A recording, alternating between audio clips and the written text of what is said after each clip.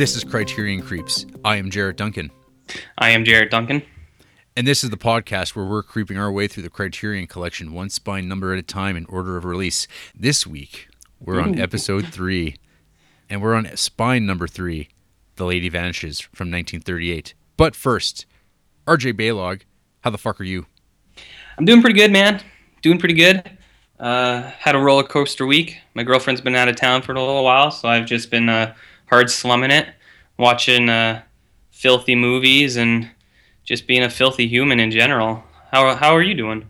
I am doing okay. I'm kind of heading toward the end of summer here, which means I'm fast encroaching on the return of my full-time job and all that entails. Less free time. I don't know, having to work with other human beings. It's what it is. Yeah, that's kind of why I chose the career route that I did, where I have minimal human contact. Yeah. It's not that I don't like people. It's that usually people don't like me. So, it is what it is. But I hear you, brother. Yeah.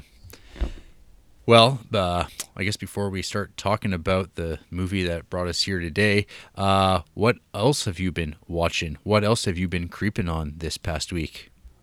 Creeping? Well, as I said, I've had a lot of time this week. I've been batching it a little bit, so I've been creeping on all sorts of stuff. You've been creeping hard?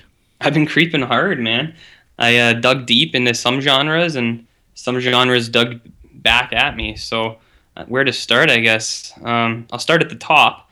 I watched two pretty primo westerns. Both came out in 1967, apparently. I didn't plan that. It just happened.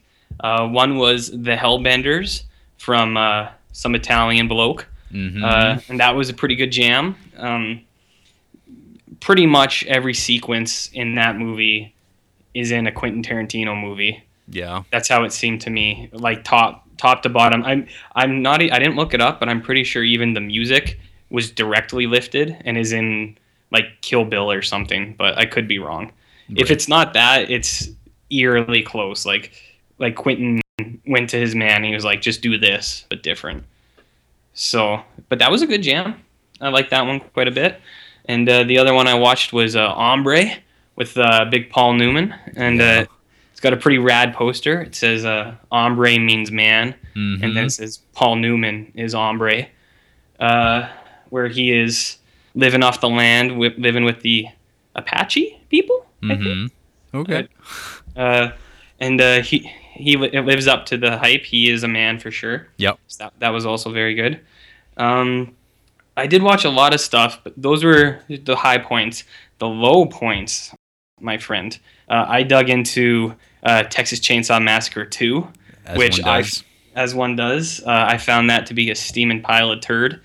I understand he wanted to do something like different for it, and I can see why it would appeal to some people, but I thought it was... You're talking about Toby Hooper?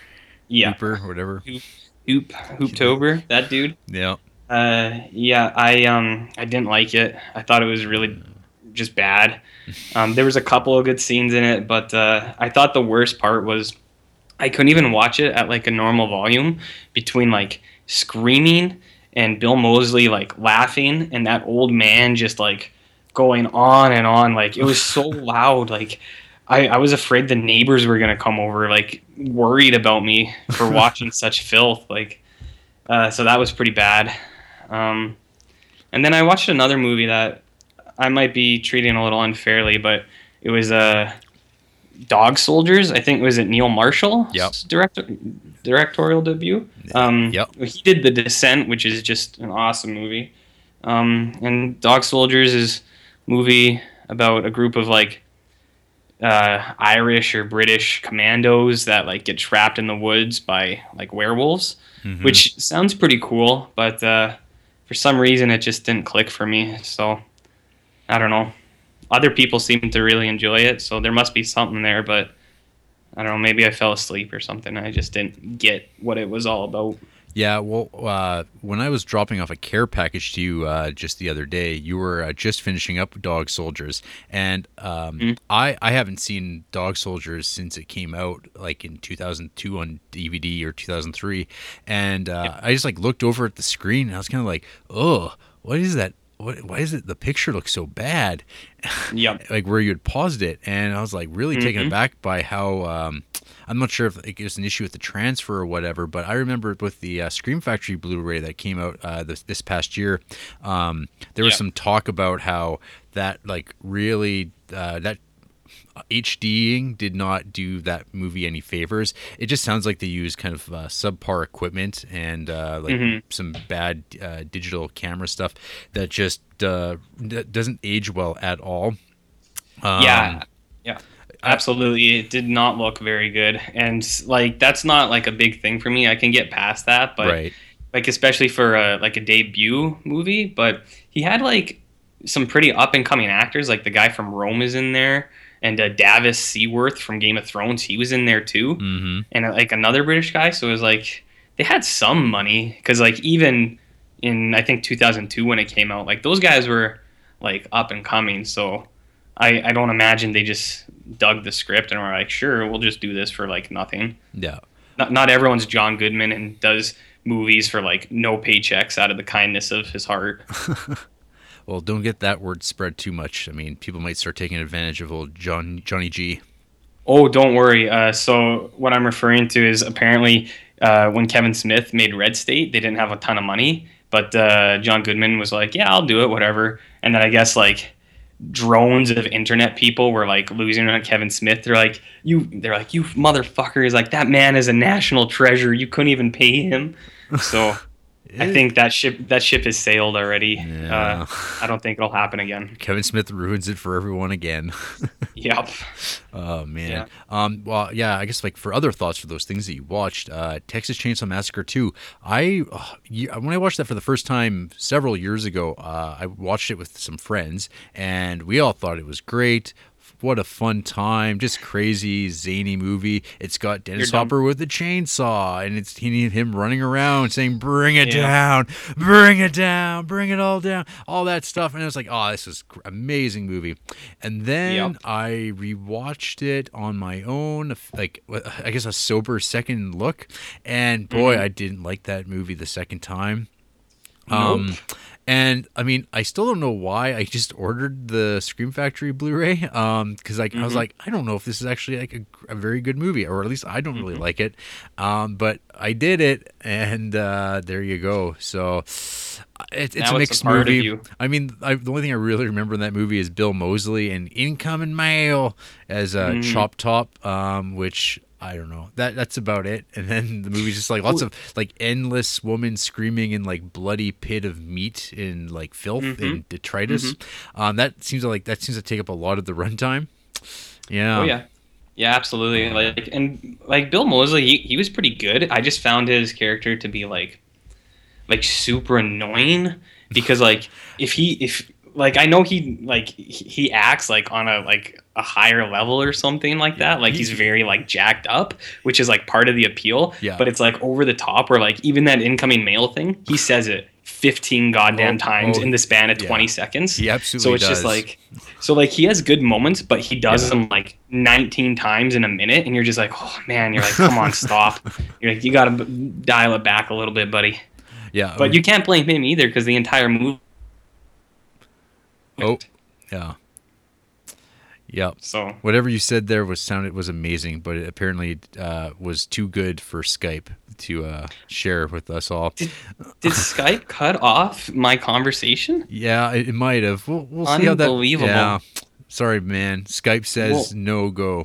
well, Yeah. when we get to TCM2 in the Criterion Collection, you can hear all about it again, I guess. Yeah, all over again. Yeah, and as far as like your two westerns there, I remember in Hombre, probably the thing that sticks out most to me in that movie was the Richard Boone character. He's sort of like the menacing, smiling man with the mustache, and you just I don't know. Yeah. he's just so Yeah. good. Like I think that was like the first movie I really started noticing Richard Boone. And then like I looked up his like other credits. I think like his most famous thing was on a TV Western show called he was Paladin. And so I don't know. I was just whenever I catch him in anything, like one really great movie that Twilight Times put out on DVD way when they first started getting into the business was The Kremlin Letter, and he is awesome in that movie. And that movie is super awesome. And I think it's like kind of sad that that movie doesn't go out of print, I guess, which is kind of a weird thing to say because which basically means that that movie's not sold out because I don't think anyone really knows about it, but it's John Huston, which it should be a recommendation in itself. I mean, maybe I'm wrong on that. I'm pretty sure it's John Huston, but it's just like if you're familiar with Garth Ennis comics and sort of his interest in kind of espionage and like kind of grim, movies? man movies, which is like kind of like runs parallel to dad movies. These are man movies. They go hand in hand. Yeah, but yeah, that movie's super terrific. Richard Boone again. Yeah, anything with him I've watched, he's like usually a highlight. He just brings a certain kind of menace and intelligence to his roles. Yeah, he's grand. And yeah, Hellbenders is just like good old fashioned rotten kind of spaghetti western stuff. So good. There's that one dude who just punches everybody. He punches that old lady in the head. He punches that young lady in the head. Yeah. He punches his son like right in the dick. Like he punches everybody, and it's just awesome. Like he's doing bad stuff, but he's like, you're like, yeah, man, punch that old lady. Like I don't want that to get out there, but it was pretty cool, is what I mean. He was pretty badass. Absolutely. Speaking of people getting punched, I rewatched Charles Bronson in Walter Hill's 1975 classic Hard Times, and that movie basically is all about Charles Bronson shirtlessly beating the shit out of dudes, and it's pretty great. Him and James Coburn team up to hustle up some cash on the underground bare knuckle fighting circuit down in Louisiana. And boy, that movie, I just love it. It's really cool. For me, it's like my Rocky. But Hard Times is just super. Like Charles Bronson's the best. I mean, you'll notice a theme that Charles Bronson's been brought up now 3 episodes in a row. He's won my heart. 3 episodes in a row, which is also fitting with like my catchphrase or my theme, I guess, is I don't know if you know this, but Hard Times was originally titled Hard Abs. Yeah. And they put it out, they tested it, and it was making people like sexually upset in theaters because it was Bronson's just so empowering, you know? Yeah. Like a lot of people left injured. So they had to change it because it just came with too much abs, you know? Yeah. And yeah, actually, speaking of abs, I just have one more thing that I watched this week. Okay. And I'll be brief because I brought it up a couple times. But I watched the Ultimate Rage Edition of Batman v Superman.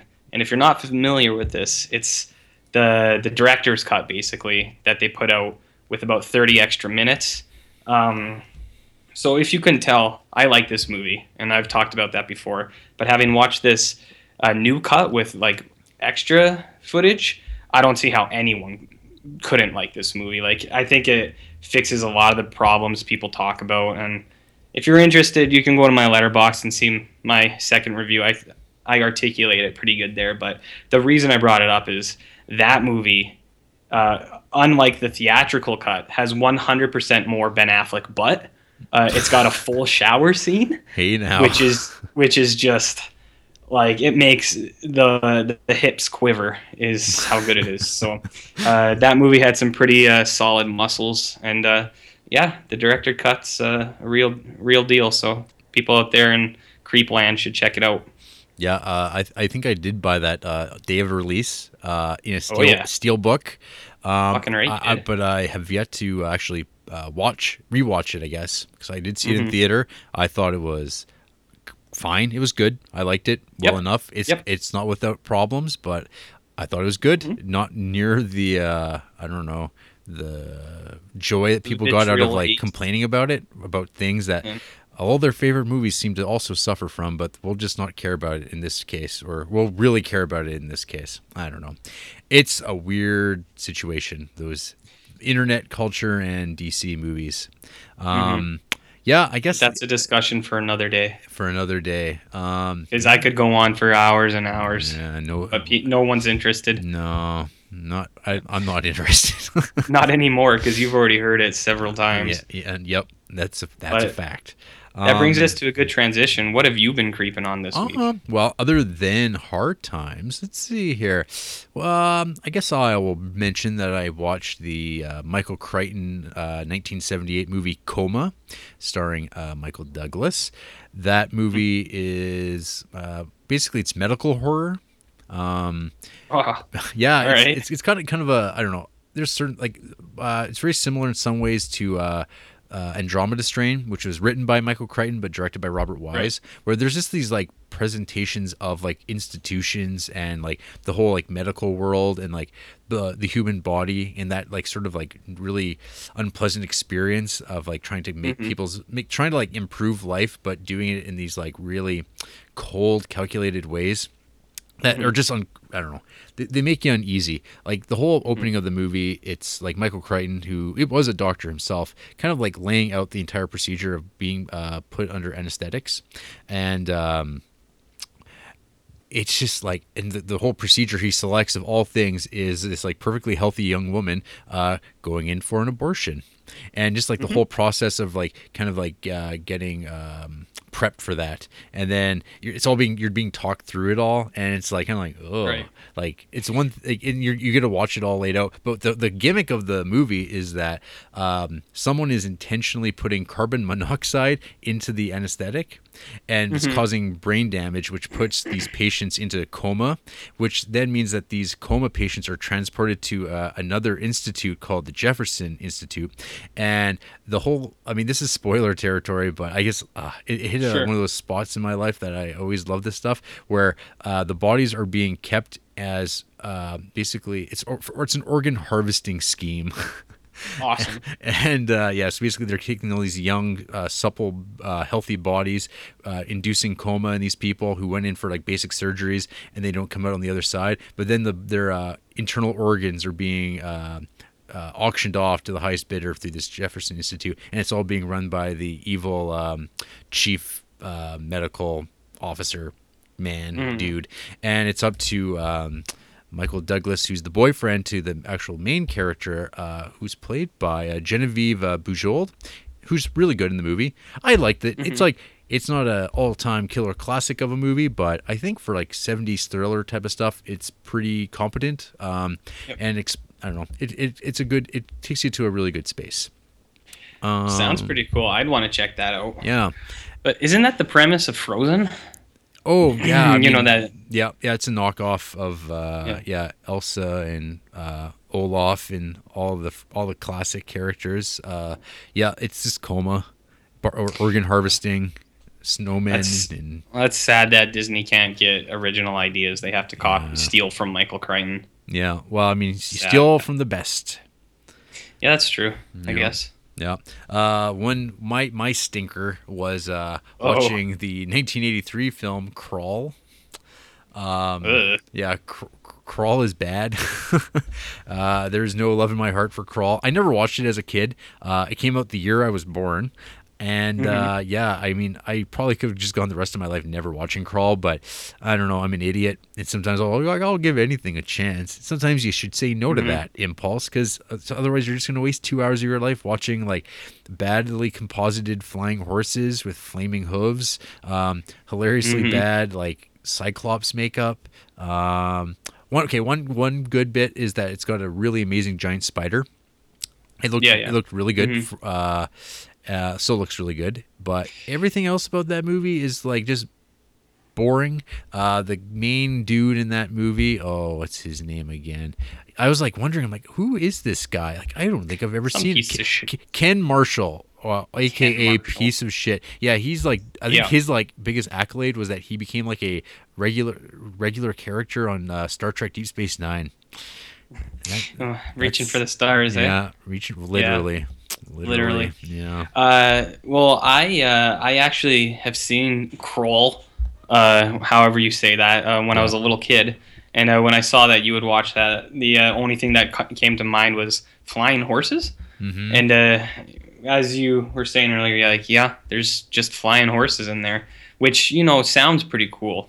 But Kroll doesn't do it super slick. So Yeah. I haven't seen it for 20 plus years, but I feel like you're being a little hard on it. So It's just, man, like sword and sorcery movies from the 80s, like there's about about 100 of those things, but pretty well almost every single one of them I've ever watched are bad movies. I haven't found one that I've actually really liked. Even Conan the Barbarian, not that good. Kind of on the boring side, save like the kind of final raid on the bad guy's base at the end of that movie, which is basically moved by that music. But other than that, oh, what a waste of my time. Every single one of those movies I've checked out have been. It's just terrible. I don't know what movies you were watching, but did you even see Arnold Schwarzenegger's abs in that movie? Or his biceps even? Jesus, man. Can you really build a movie on those? Well, obviously you can. Arnold Schwarzenegger has built a 50-year movie career solely on that. So I give him more. I give him credit for more than that, though. He's pretty charismatic. He's got that charisma. He's got Dwayne Johnson levels of charisma. This is true. This is true. Some would say he's the original Dwayne Johnson. Some would say. I wouldn't. Yeah. But some do say that. Yeah. Anyhow. Yeah, I guess that's about all. That's about what I've watched. Yeah. Well, how about some news? Have you heard the good news there, RJ? I've heard some news. It's far from good. Mm-hmm. But I got two pieces of news for you, and then after that, I think you and me are both itching to strike at some Blu-ray news. Oh, yeah. But we can wait for that. My first little bit of news for you is that this week they released a picture of the new Pennywise for the new remake, Stephen King's It, the new remake from the guy who directed Mama. Did you see this photo of Pennywise? I did see that photo. I think it looks like absolute dump. It's like a weird Victorian era, like Seinfeld puffy shirt, like kind of thing with like high pantaloons and like bonbons or like pom-poms like everywhere. I guess they said they want to go for like a timeless look, but it just looks dumb. And correct me if I'm wrong, but like, isn't the point of like when Pennywise is a clown to be like to entice like kids to him, like not actually be scary? Like, isn't that why Tim Curry's clown like actually looked like a clown? Like, because it like lures you in with like a false sense of safety, not like. Because, like, if you were a kid and you saw that thing, you'd be like, all right, yeah, that thing's definitely going to rape me. Like, do you know what I mean? Basically what I'm saying is it looks like a gigolo with a puffy shirt.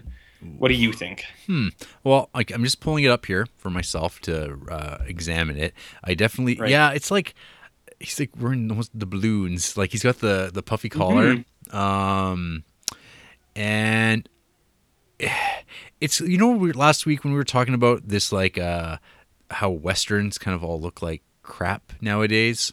Yeah. It's kind of like, I mean, let's talk about advertising and marketing of movies and like just like how many filters and like tweaks that this image has been given. I just like, there's like nothing to even say about it. Like, it doesn't look like a film still. It is just like, I don't know. I could like some asshole could have drawn this and I don't know. There's nothing to, I don't know, really. I don't feel one way about it at this point. It's left you completely speechless, is what you're saying. Yeah. No, I don't know. We'll see.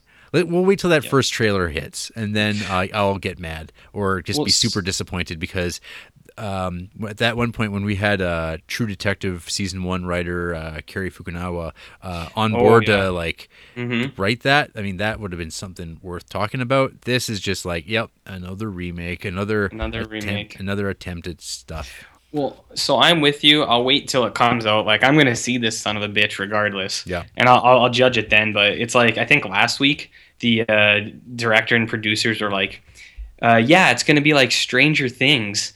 And I was like, what? I was like, that doesn't make any sense because like Stranger Things is like just a rip off of like Spielberg and Stephen King. Anyways, like Stranger Things is basically like It meets E.T. So it's like, don't the people who made this realize that what they're saying it's like was something that was based off of the actual source material that they were using? Like, did they not get that or? Well, the obvious visual metaphor that comes to mind immediately when you talk about that is just Ouroboros, just a snake eating its own tail.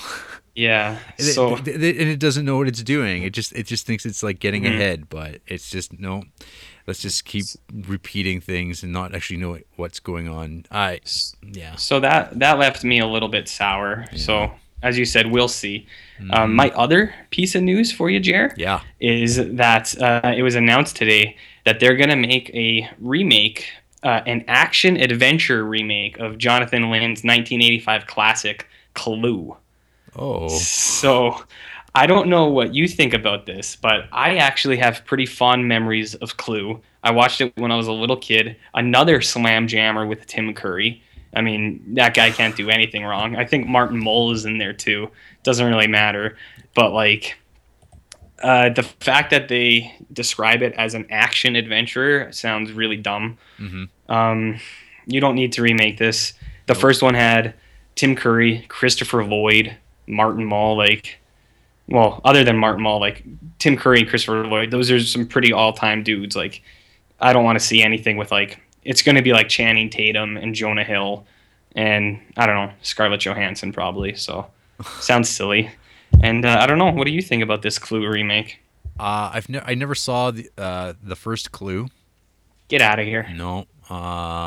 And I played the board game Clue with my sister and friends when I was in elementary school. I think I remember buying a copy of it in Medicine Hat.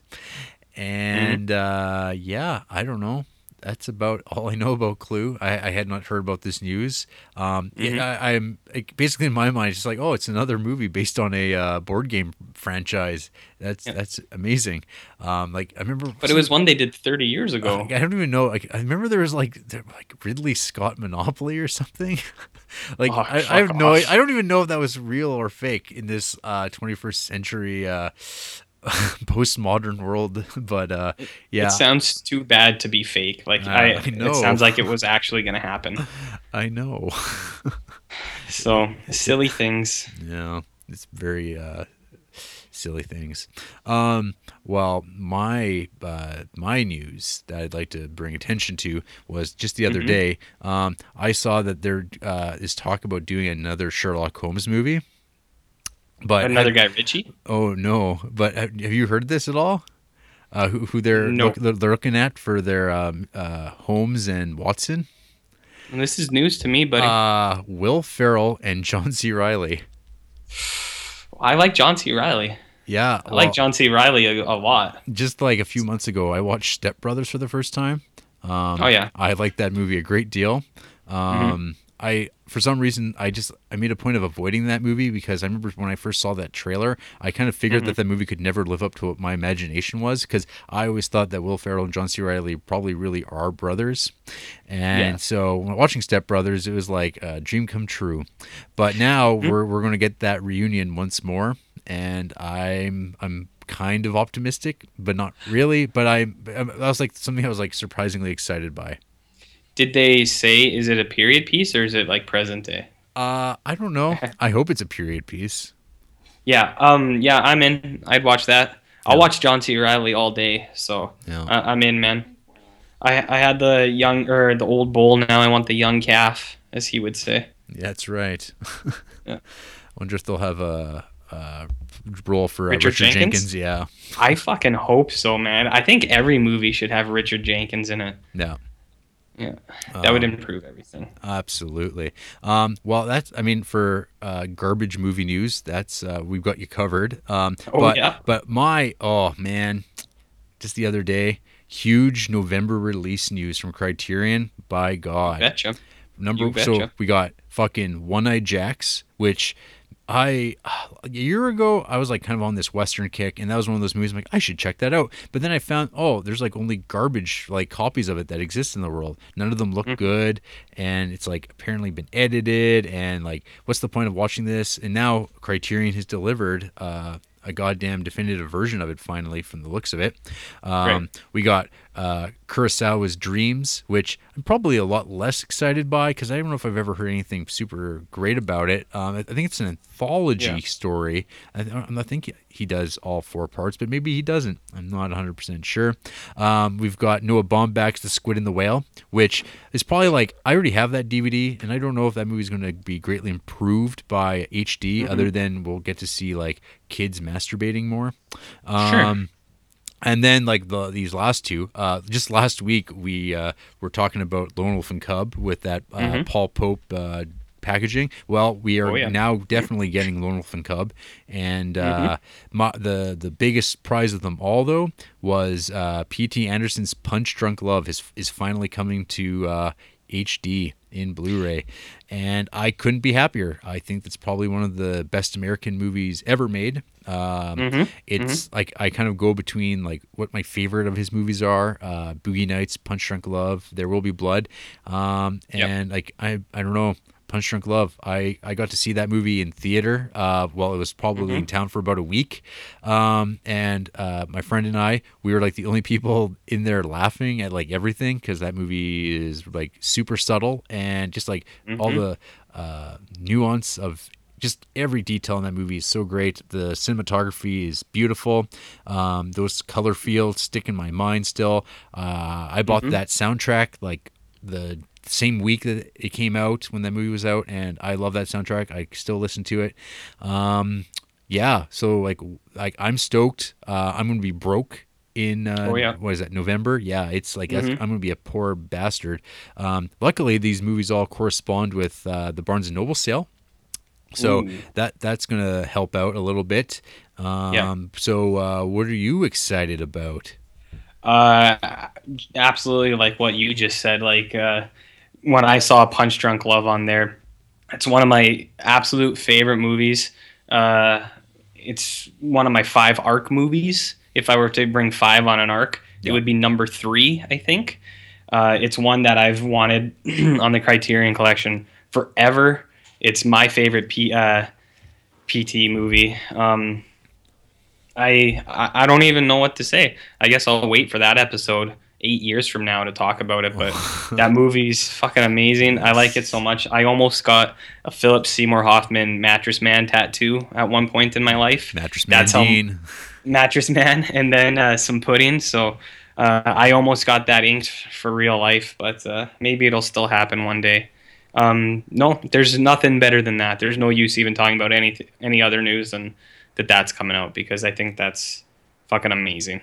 Yeah. And it wasn't stated in the special features, but wouldn't it be fucking amazing if he had like a commentary on there? Like, does he do commentaries for his movies? I don't think so, right? He did do a commentary for Boogie Nights back when it came out on Laserdisc from Criterion, which then got brought over onto the DVD that New Line did. But yeah, he's a big Criterion fan.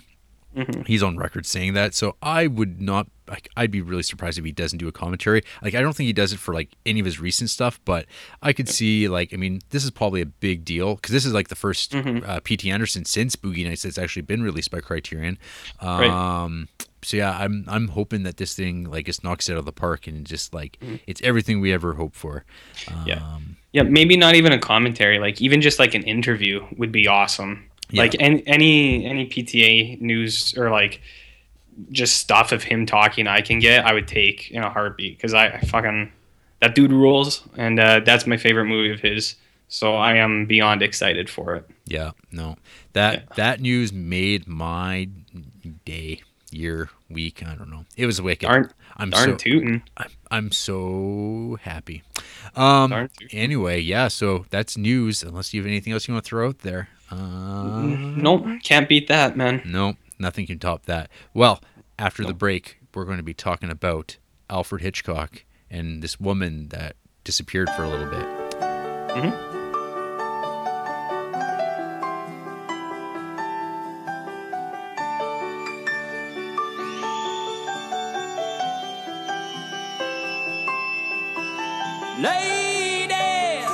When you're with me, I'm smiling.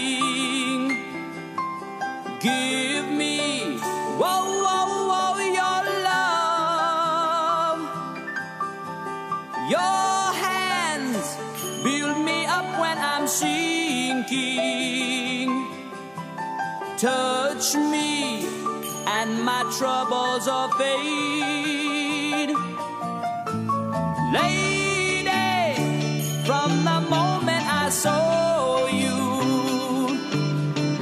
standing, whoa, whoa, whoa, alone, you gave all the love that I needed. So shy, like a child who had grown.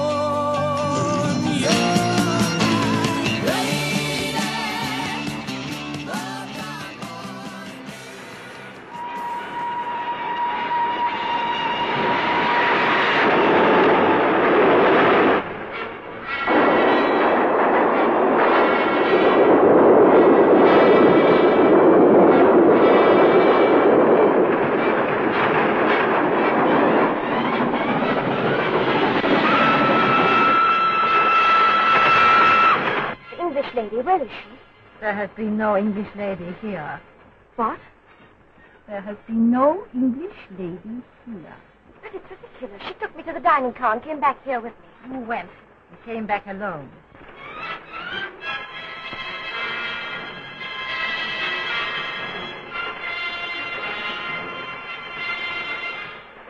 I know there's a Miss Roy. She's as real as you are. That's what you say, and you believe it, but there doesn't appear to be anybody else who's seen her. I saw her, I think. That isn't Miss Roy. Stop the train! Listen, everybody, there's a woman on this train, Miss Roy. Some of you must have seen her. They're hiding her somewhere. Do you hear? Why don't you do something before it's too late? Please, please. I know you think I'm crazy, but I'm not. I'm not. For heaven's sake, stop this train! No, come. Leave me alone! Leave me alone!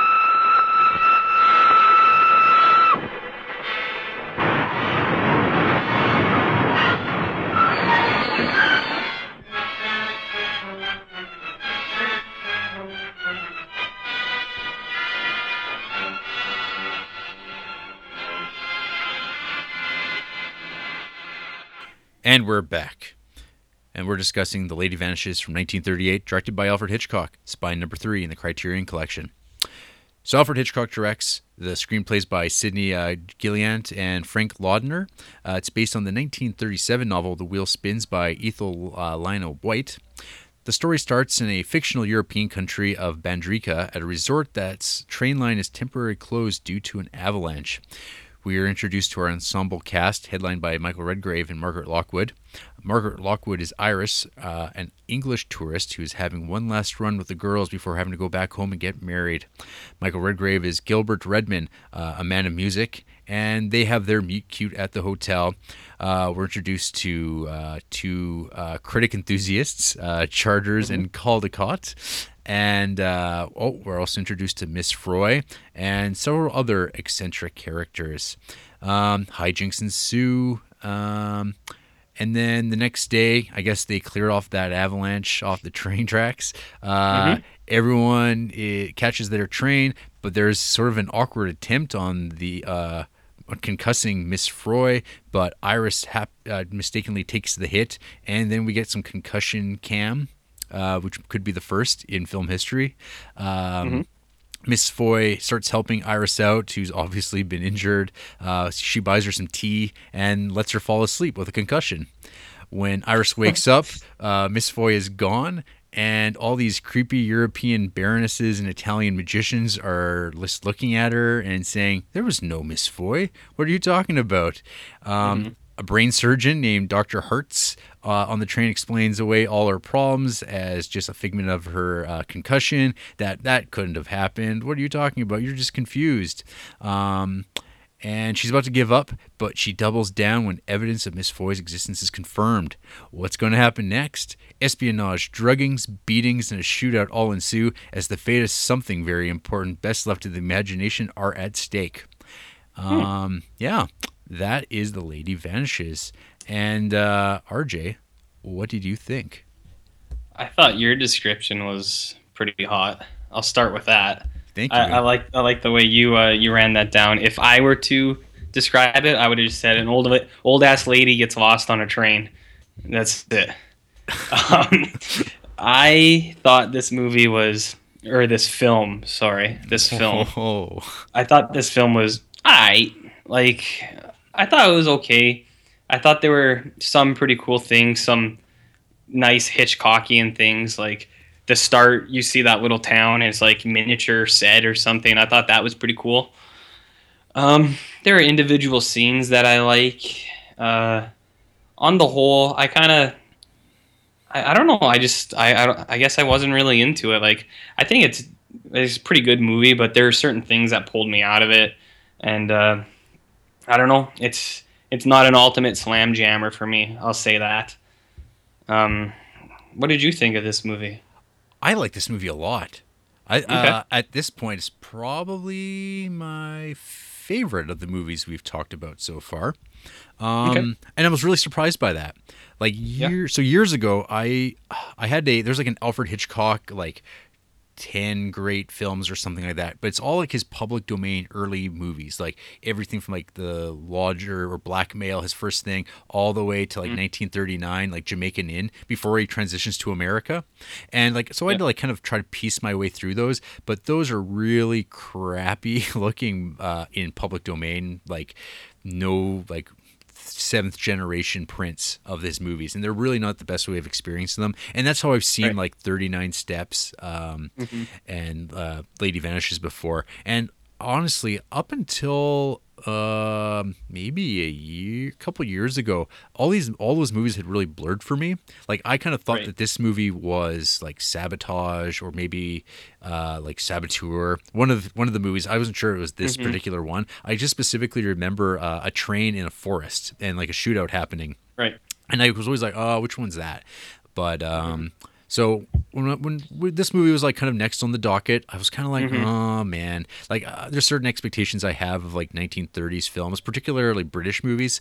Like the technical panache isn't quite there yet. Like the sound's going to be like have a high windiness, and it's going to be like sometimes the dialogue's going to be a little bit too fastly spoken, and it's gonna be like really tough to follow, and preempting that, I made sure I had the subtitles on so I could at least read what they're saying and like catch like I don't know, sometimes I find actually I watch a lot of movies now with subtitles on, even when they're in English. It just seems to like work better for me. But yeah, no, watching this movie, I mean, my attention was totally like caught up in everything. And like I can definitely see why a lot of people would just be kind of like, it's okay. Like I can totally see that, but there seemed to be a lot of things going on in this movie that like I just found like endlessly interesting. Like I guess the first thing is like I started looking at like the special features and like listening to the commentary tracks and stuff like that, and like there's like lots of fascinating things about the movie, like the whole like train thing, like the whole carriage or whatever. It's it's one set. It's a 90-foot set, and that's really impressive when you start breaking down scenes. And then there's like the miniatures in it. Actually, the movie reminded me a lot of Wes Anderson's later movies, like Darjeeling Limited and like Grand Budapest Hotel, because it's like you get like, first of all, you get like this movie that's like a lot of it set on a train, and then you actually have this like fictional European country, which also actually has a lot of like key moments that happen on trains with sort of like this like faint fascist government kind of coming into place. And again, like with Grand Illusion, which was 37, 38, I mean, looming World War II is definitely kind of the backdrop for The Lady Vanishes. But yeah, no, one of the things I should have asked you before jumping right in was how many Hitchcock movies have you watched before? So this was... At this point, yeah. At this point, I think 7. Okay. I did look it up before, and I think it was either 6 or 7, because preemptively I made a top 5 Hitchcock list before we got into this, just in case. And actually it was 6, and I actually only got 4 on there that I actually thought were really good. There was two that I left off. One was this movie, and the other was North by Northwest, which I talked about before. Yeah. I thought that was just okay. No, yeah. So I've seen 6. That's not a ton, but I've seen the big ones, I guess I should say. The Universal stuff. Yeah. So like I have like there are things that I didn't quite like about it, and I can get into that now, or if you want to keep talking about like the things you enjoyed, because like I think that's like the set stuff and the behind the scenes things, what you were just describing sounds really interesting, but like I didn't watch any of that. All I watched was the movie, right? So that's all I'm kind of taking away from it. Okay. Yeah, so I guess, I mean, my thing with like Alfred Hitchcock movies, I guess, is I think my mom actually kind of introduced me to him, because she would like when I was like a little kid, she would have like Alfred Hitchcock Presents playing on television, and so I mean like that, like the music from that Funeral March of a Marionette, which is the actual name of that dun dun dun dun dun dun dun music, which I didn't realize. I always just thought that was like, oh, it's Alfred Hitchcock music, not that it's like, oh, it's this like piece of music from like the 1800s. And so I mean, like, talk about like the Hitchcock brand, just like completely overtaking this song, and defining it. But like, yeah, my mom, like, I think for her, she always just talked about The Birds, and like how The Birds was like the scariest movie she's ever seen in her life. And so I remember like when I was like 8 or 9 years old, I always had heard that, like, oh man, The Birds. But I remember at like one of the, like, at Blockbuster, they actually had all these like Universal Hitchcock movies, and I remember like that was like kind of like probably one of the first like movie things where like I had a concept of who a director was, and kind of like, oh, he's just kind of like weird, obese, bald man who talks funny, and he's kind of like snotty.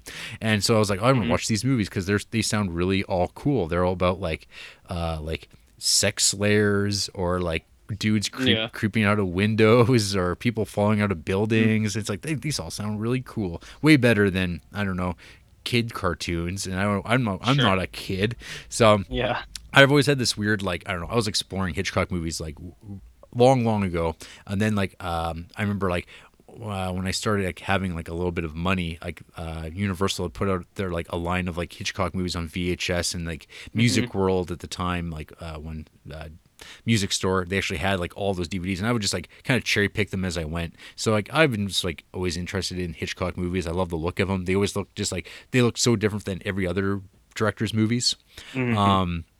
But yeah, I'd never really got into his old stuff until like I got that cheap DVD set, and like that time I was like, not the most pleasant memories. I just found them like kind of drainy and boring movies. But watching it on Blu-ray this time around, it just, everything kind of like snapped into place for me. I'm just trying to think of where's a good place to start with it. I guess the impressive sets. I don't know, there's like all these things that you take for granted, and I talked about this a little bit, I think, on Seven Samurai, where like you have like a commentary track that's like bringing your attention to like the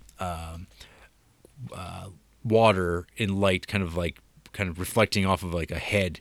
It's just like kind of creating tension in a scene. And like I was like, when I was watching Lady Vanishes, there's like the shaking of the train car, the shifting light, there's the sound, the use of rear projection, and it's all really effective. And like it really, you really aren't aware that you're watching a fake train, other than you obviously have to be at this point in time. Another thing I found interesting with the movie is it's another pre-World War II movie, but this one, as in contrast to Grand Illusion, is this movie seems to have I don't know if I'd call it a pro-war attitude, because like the movie's one pacifist character, an Englishman who wants nothing to do with anything on the train. He wants no responsibility. He's in it for himself. He gets shot dead for he had it coming while like kind of chamberlaining it by saying, by acquiescing to the threat, and he gets shot dead. So there's a lesson there. In my notes here, I wrote a good quote, or a good expression that was used in the film: "Confounded impudence." Ooh, that is pretty good. Yeah. Innuendo abounds in this movie. There's that scene when they're at the like hotel inn, where like all the girls are like kind of in their room, and like you get to see some knees, buddy. You get to see, and it's like you get knees, you get ankles, you almost get a gam. It's pretty good. Yeah, you get the a whole gam, and it's like even like for how little like I kind of went on a pre-code kick probably this year, and I remember like just like finding out about like kind of like the weird sexuality things that you could and couldn't do, and then the stuff they tried to slip in there. And like I was like really surprised. I was like, whoa, this scene's like way sexier than like because usually some people would like talk about sexiness in these movies, and you go, what the fuck are they talking about? But we see like those girls' legs on the table, you're like, hey, like man, this is like really pushing it. But apparently it got by the censors. They didn't really get it, and I'm like, that's incredible. It's pretty goddamn obvious looking at it now. How did you like the Bandreikin language? How do you feel about fictional languages in film? Fictional languages? Yeah. It really caught me off guard at first because I was watching. I was like, wait a second.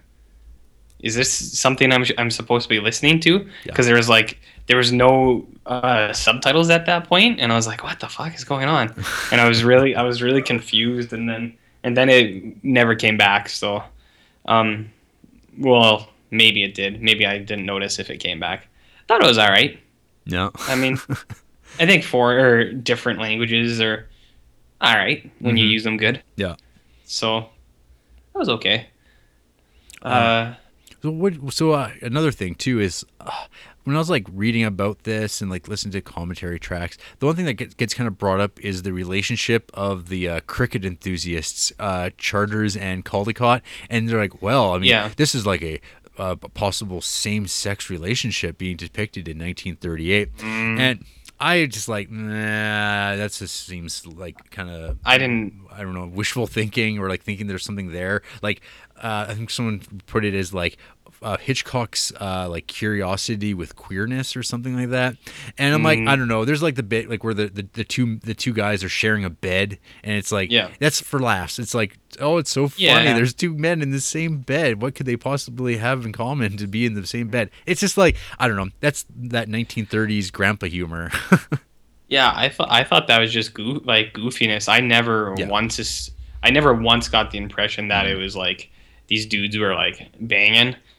They were just like 2 goofy dudes that like you could tell it seemed like they'd just been best friends forever. So they were super comfortable with each other. They shared a bed because like the entire like intro to the inn is that it's like overpacked because the train was closed, and they like weren't used to accommodating that much. So like they go down to the dining room, and there's not even food there for them.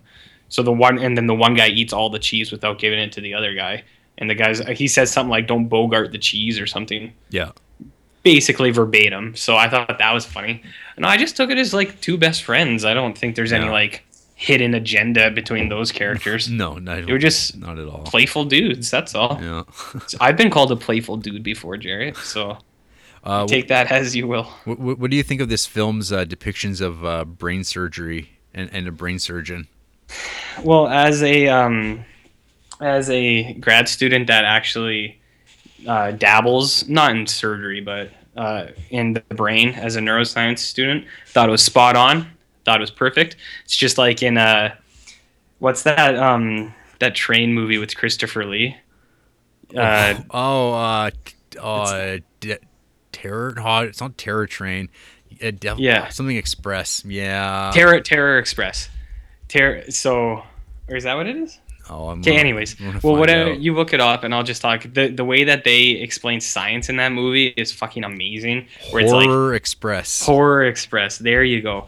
I think that is the ultimate take on a pre-competent science, where like movie science, where they're like they remove the eyelid. They're like the last image is burned in the eye, and then like they drain the brain of liquids. They're like the memories are in the liquid. And it's like you can look through his entire evolutionary history, and there's like they put the brain liquid in a beaker and like look at it, or like in a petri dish and like look at it under a microscope, and it's like a dinosaur. It's like, look, his ancestors saw dinosaurs. So I think the reason I brought it up is Horror Express is basically the pinnacle of fake movie science. So, but I did think the Doctor was kind of funny. That actually, it's the way he like plays the girl off. Like obviously, so spoilers, but like obviously he had like an ulterior motive there to do that. But I thought like that really fit in with all of this like 1930s like borderline misogyny where they're like everyone's like you stupid girl or like silly girl, and then like there's a dude who's like having an affair with that girl and he's like shut up, he's like don't cause any ruckus, I don't want anyone to see you. But then like Hitchcock kind of flipped that around because his female characters were strong, so like the lady who was the adulteress, she turned it back on that bad boy. Yeah. So like it was there, but he did kind of nicely flip it, I guess. But Yeah. I thought so. To answer your question in a very long-winded way, I thought the science was fitting for what it needed to be. Right. Yep. We also got some like hardcore littering in this film. The scene where like the one employee on the train just throws the garbage right out the side of the train. Right out the window? Just dumps it right out, which then turns into supplying an important piece of evidence to convince Michael Redgrave of Iris's story. We also get a calf in a wicker basket.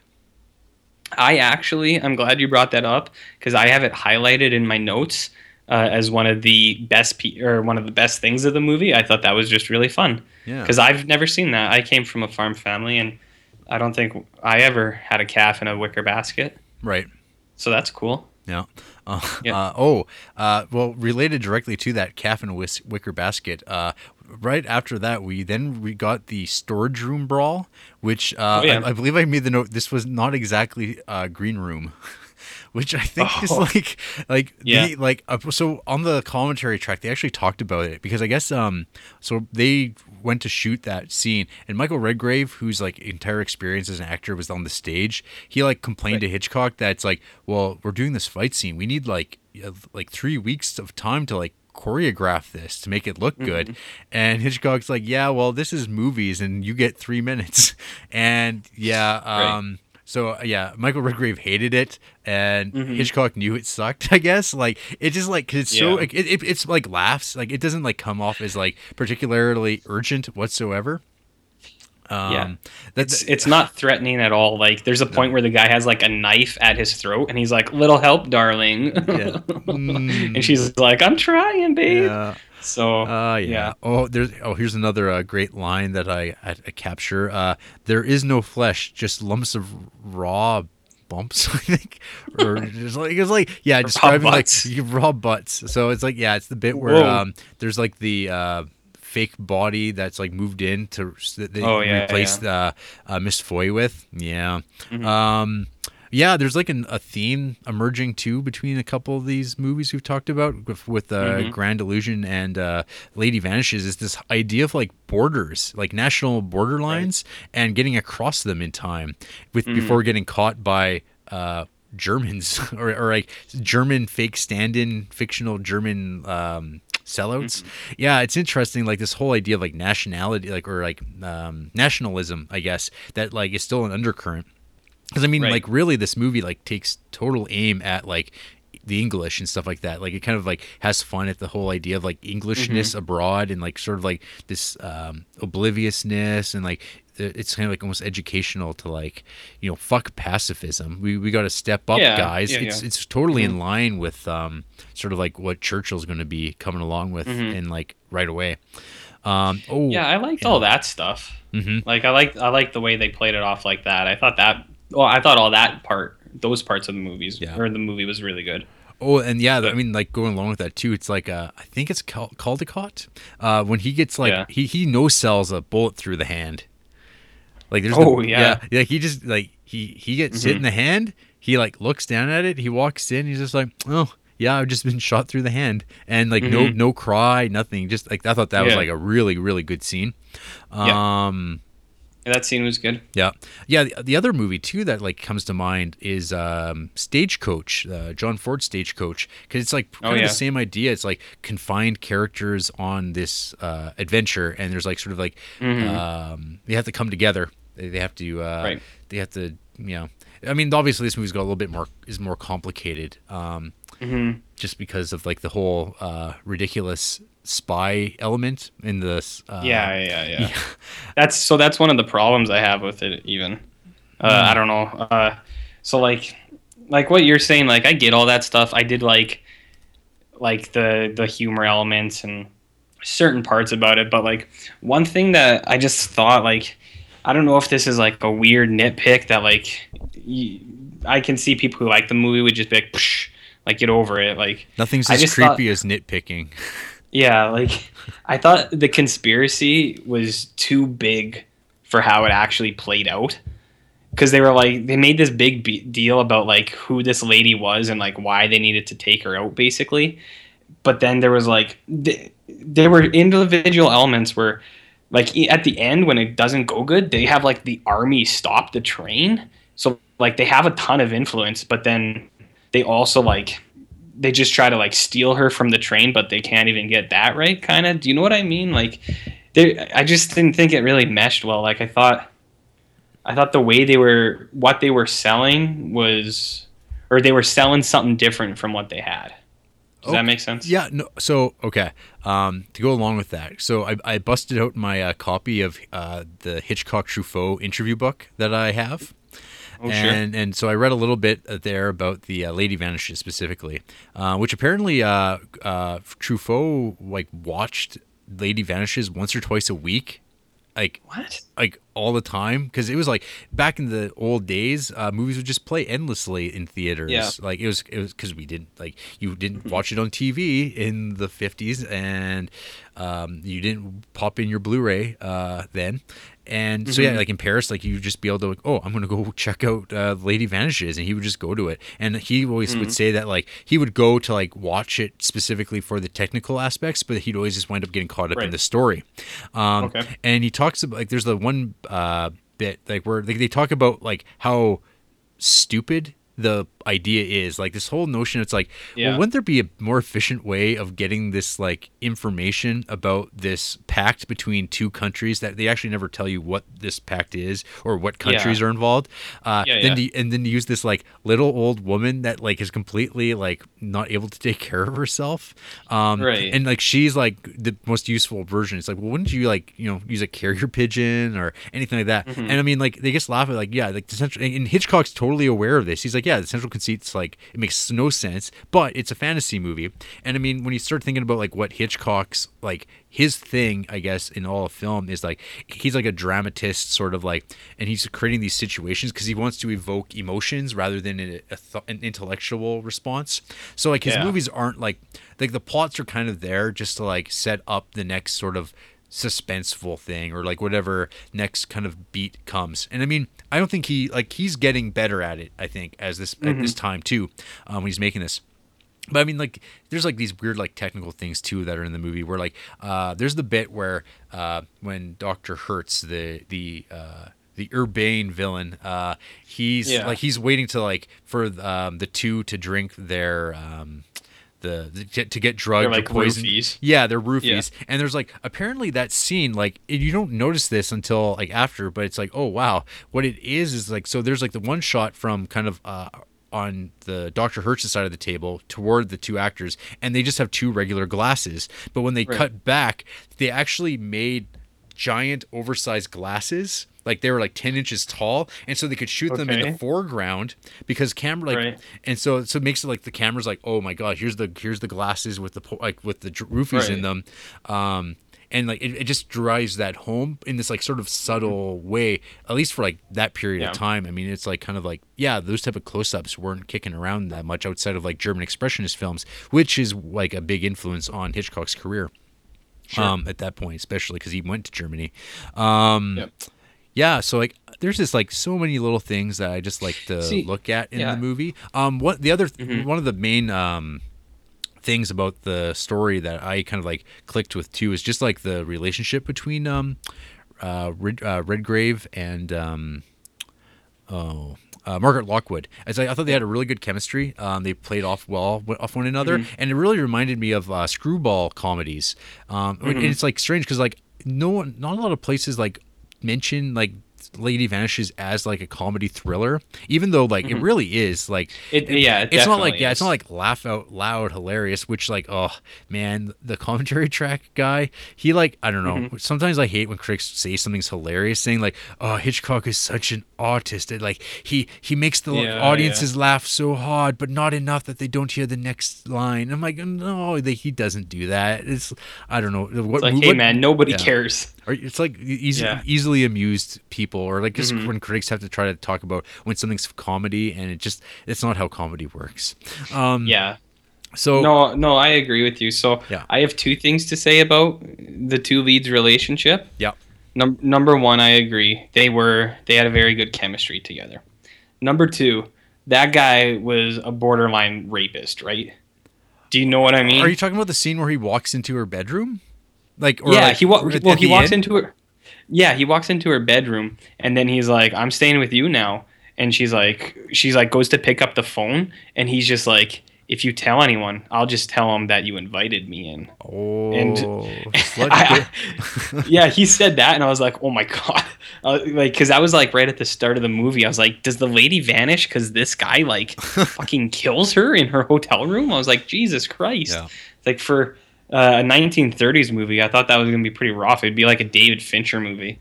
But it turns one of those like 1960s roughy movies I was watching. So like that happened so early on, it really distracted me.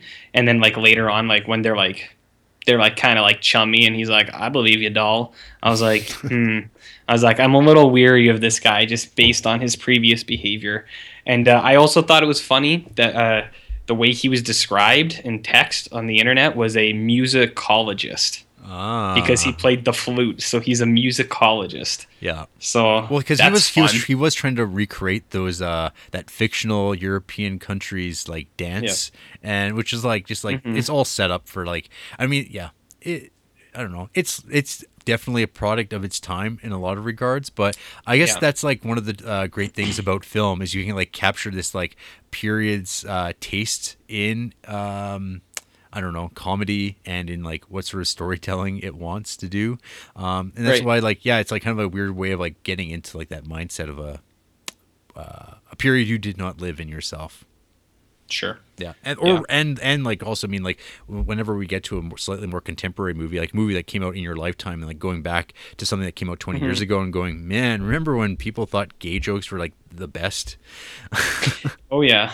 Yeah, absolutely. No, I know what you mean. I just remembered something too, like to fit in with how I was saying, like it seemed too big, like the conspiracy there was a thing near the end where like they have that nun that was like in on the thing, but then she like double crossed them. So they make an effort to make it look like they're like, we're going to kill you because you know too much, but then they don't actually do it.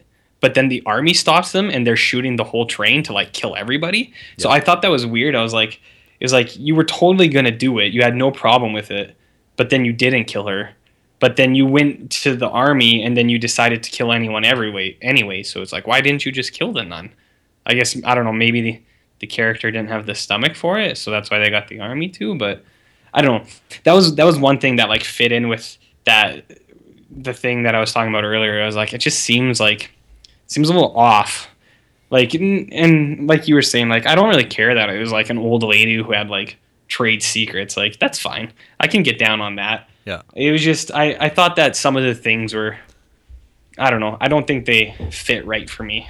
That's all. No, that's fine. I mean, like, I can definitely, like, I don't think necessarily 1930s comedy thrillers are going to transcend time and like make it like are speaking a universal language.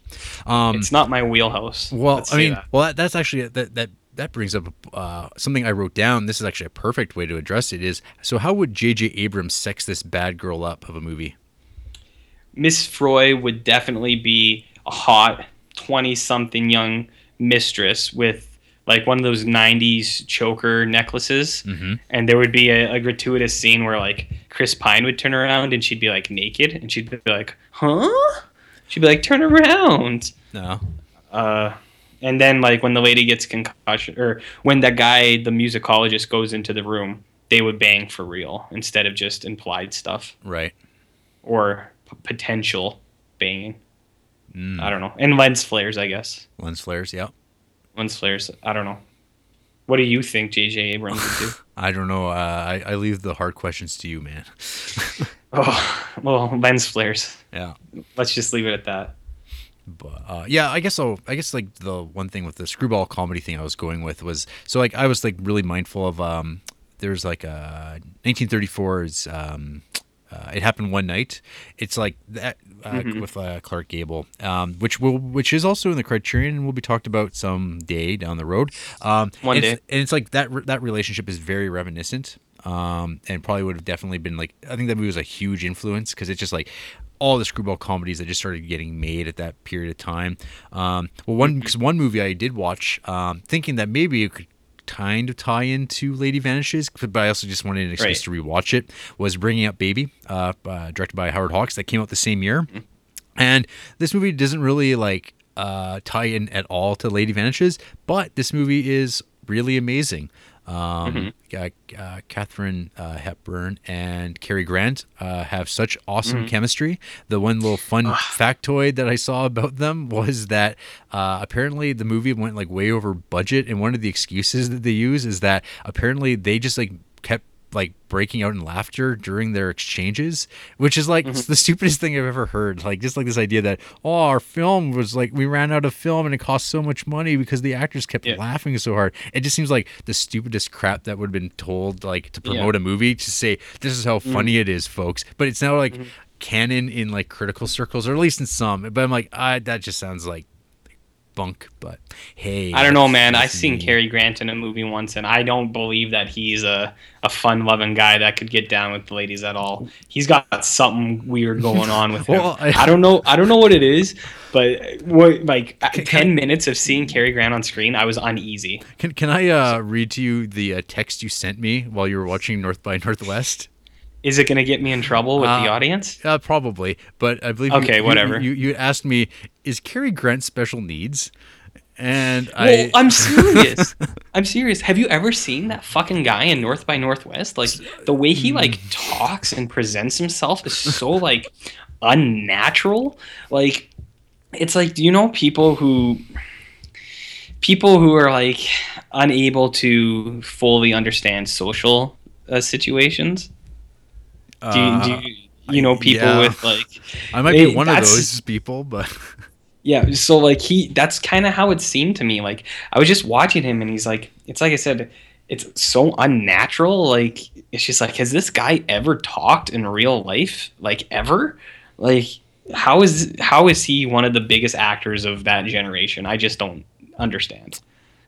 I don't get it, man. I don't know what to tell you, because I mean, like by Northwest, like that's kind of like latter period Cary Grant, and like actually like your little comment actually was in my mind when I started watching Bringing Up Baby, and like the first like 5-10 minutes it's like pretty goddamn hilarious. With that you're like, oh my god, what is he a little slow? I don't know. It just seems like he's just like a little dense or something off, but like he kind of like drops that as the movie proceeds. But yeah, that man, because that movie. There's like a cadence in like Howard Hawks movies that's like kind of legendary. Once you watch enough Howard Hawks movies, you start really picking it up, especially like something like the thing from Another World. And I found that there's a lot of that stylization in Lady Vanishes as well. Where there's this like there's this style, like the way the characters talk back and forth and like are almost like talking over one another just to get like little snippy comments out of the way. And I think that's just like something of that period of time. Like there's a permanent sass that defines characterization in that period of time. I don't know. That sounds like a dumb way of saying this movie has like some pretty cool dialogue, and it's just a fun movie all the way through. No, yeah, like I agree with that. Like I mean, I wasn't like hot on it, but I did enjoy watching it. I do think it's a solid movie. It's just not, as I said before, it's not an ultimate slam jammer for me. That's all. No, that's I can't really defend it too much. I mean, that is That's the way the cookie crumbles, man. That's the way the cookie crumbles. Hot slogans coming out of here. Let me tell you, baby. Yeah. No, I don't know. Hashtag Yeah, I think like what you said, like all that behind the scenes stuff and like production and like all those little things. I think that definitely would make it more appealing, like knowing the work that they put into it. But as I said, I am that guy who went into the theater in 1938 without knowing any of this behind the scenes stuff, and that's how I came out. I was like, yeah, it was I. Yeah. I don't think I'll ever watch it again, but I am glad I watched it. So I think that's a pretty good mark on it. There's a lot of movies that I wish I never watched, so glowing praise. Glowing praise. Yeah. For the master of suspense, yeah, I'm glad I watched it. I just won't ever watch it again. Wah, wah. Hitchcock is rolling over in his very large coffin. Whatever. He had a good time when he was here, so I don't feel bad for the guy. Yeah, he is Britain's last great big man. What about yeah, I got nothing for you. What, Haystacks Calhoun? Sure. He sounds pretty big. Yeah, that sounds like a totally real, non-made-up name. Look it up. Haystacks Calhoun. Yeah. No, I'm not going to. I'm not going to buy into your lies. Your whatever. Yeah, your lies. That's all I get from you, man. Alrighty. Well, like this podcast we're doing. You can't see, but I'm doing air quotes. Podcast. Sure. Well, you know what I'm going to do is I'm going to actually message you here a link to a Google search for Haystacks Calhoun, and we were going to do it. We're going to get your live reaction to seeing. Don't do it. Our man here. Oh, it's going to happen. Okay. Any minute. Oh, there it goes. All right. To the audience out there, I am opening link to Haystacks Calhoun. Jesus.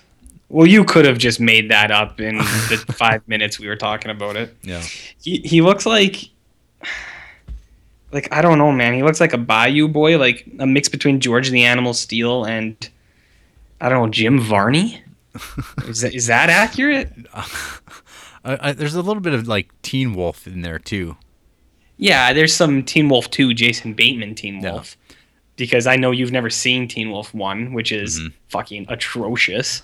Yeah. No, so there's all the great big men. There's Happy Humphrey, Giant Haystacks. Yeah. Yeah. Bam Bam Bigelow. Man, the Bam Bam Bammers is not even on the same level as these big tubby bitches. Yeah, that guy was. I won't lie. That guy was pretty cool. Yeah. I can dig on that. Yeah, Bammers actually could have a good match, and he could do a somersault. So it's like I don't know. That's better than these immobile beasts would have been capable of in their day. Right. Right. But that's enough pro wrestling talk. I don't know. Yeah, we gotta stay away from that. So your final verdict, I guess, is thumbs in the middle on Lady Vanishes. Yeah. I'm a solid recommendation. I think this movie is pretty good. Just like lots of stuff to I don't know. It held my attention. So hey, mission accomplished. And yeah. I'll say I liked it more than Grand Illusion. Oh, now see. Now we're going to build that canon, the Criterion Creeps canon. But my ranking so far is 2, 3, 1 right. for the Spines. Yeah. So you take that as it is. I will take that to the bank, and brother, we will see you after the break.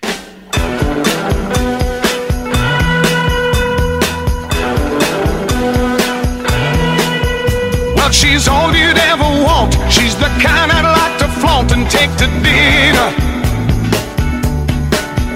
Well, she always knows her place. She's got style, she's got grace. She's a winner. She's a lady. Whoa, whoa, whoa. She's a lady. Talking about that little lady. And the lady is mine. But she's never in the way. Always something nice to say. What a blessing. Leave her on her own, knowing she's okay alone, and there's no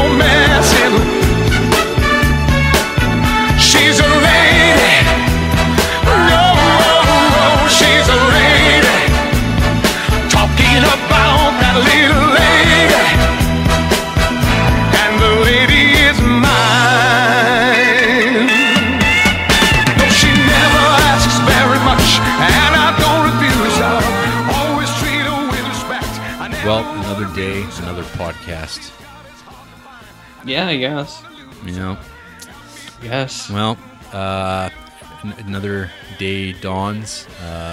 Another show will be recorded, and that will be number 4 in our Criterion Collection Creep, and that's going to be Fellini's Amarcord from 1973. Hey.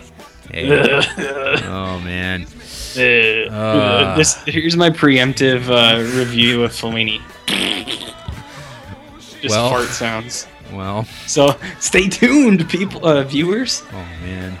For my hot take on Fellini next week. Jesus. Please tune back in. Please.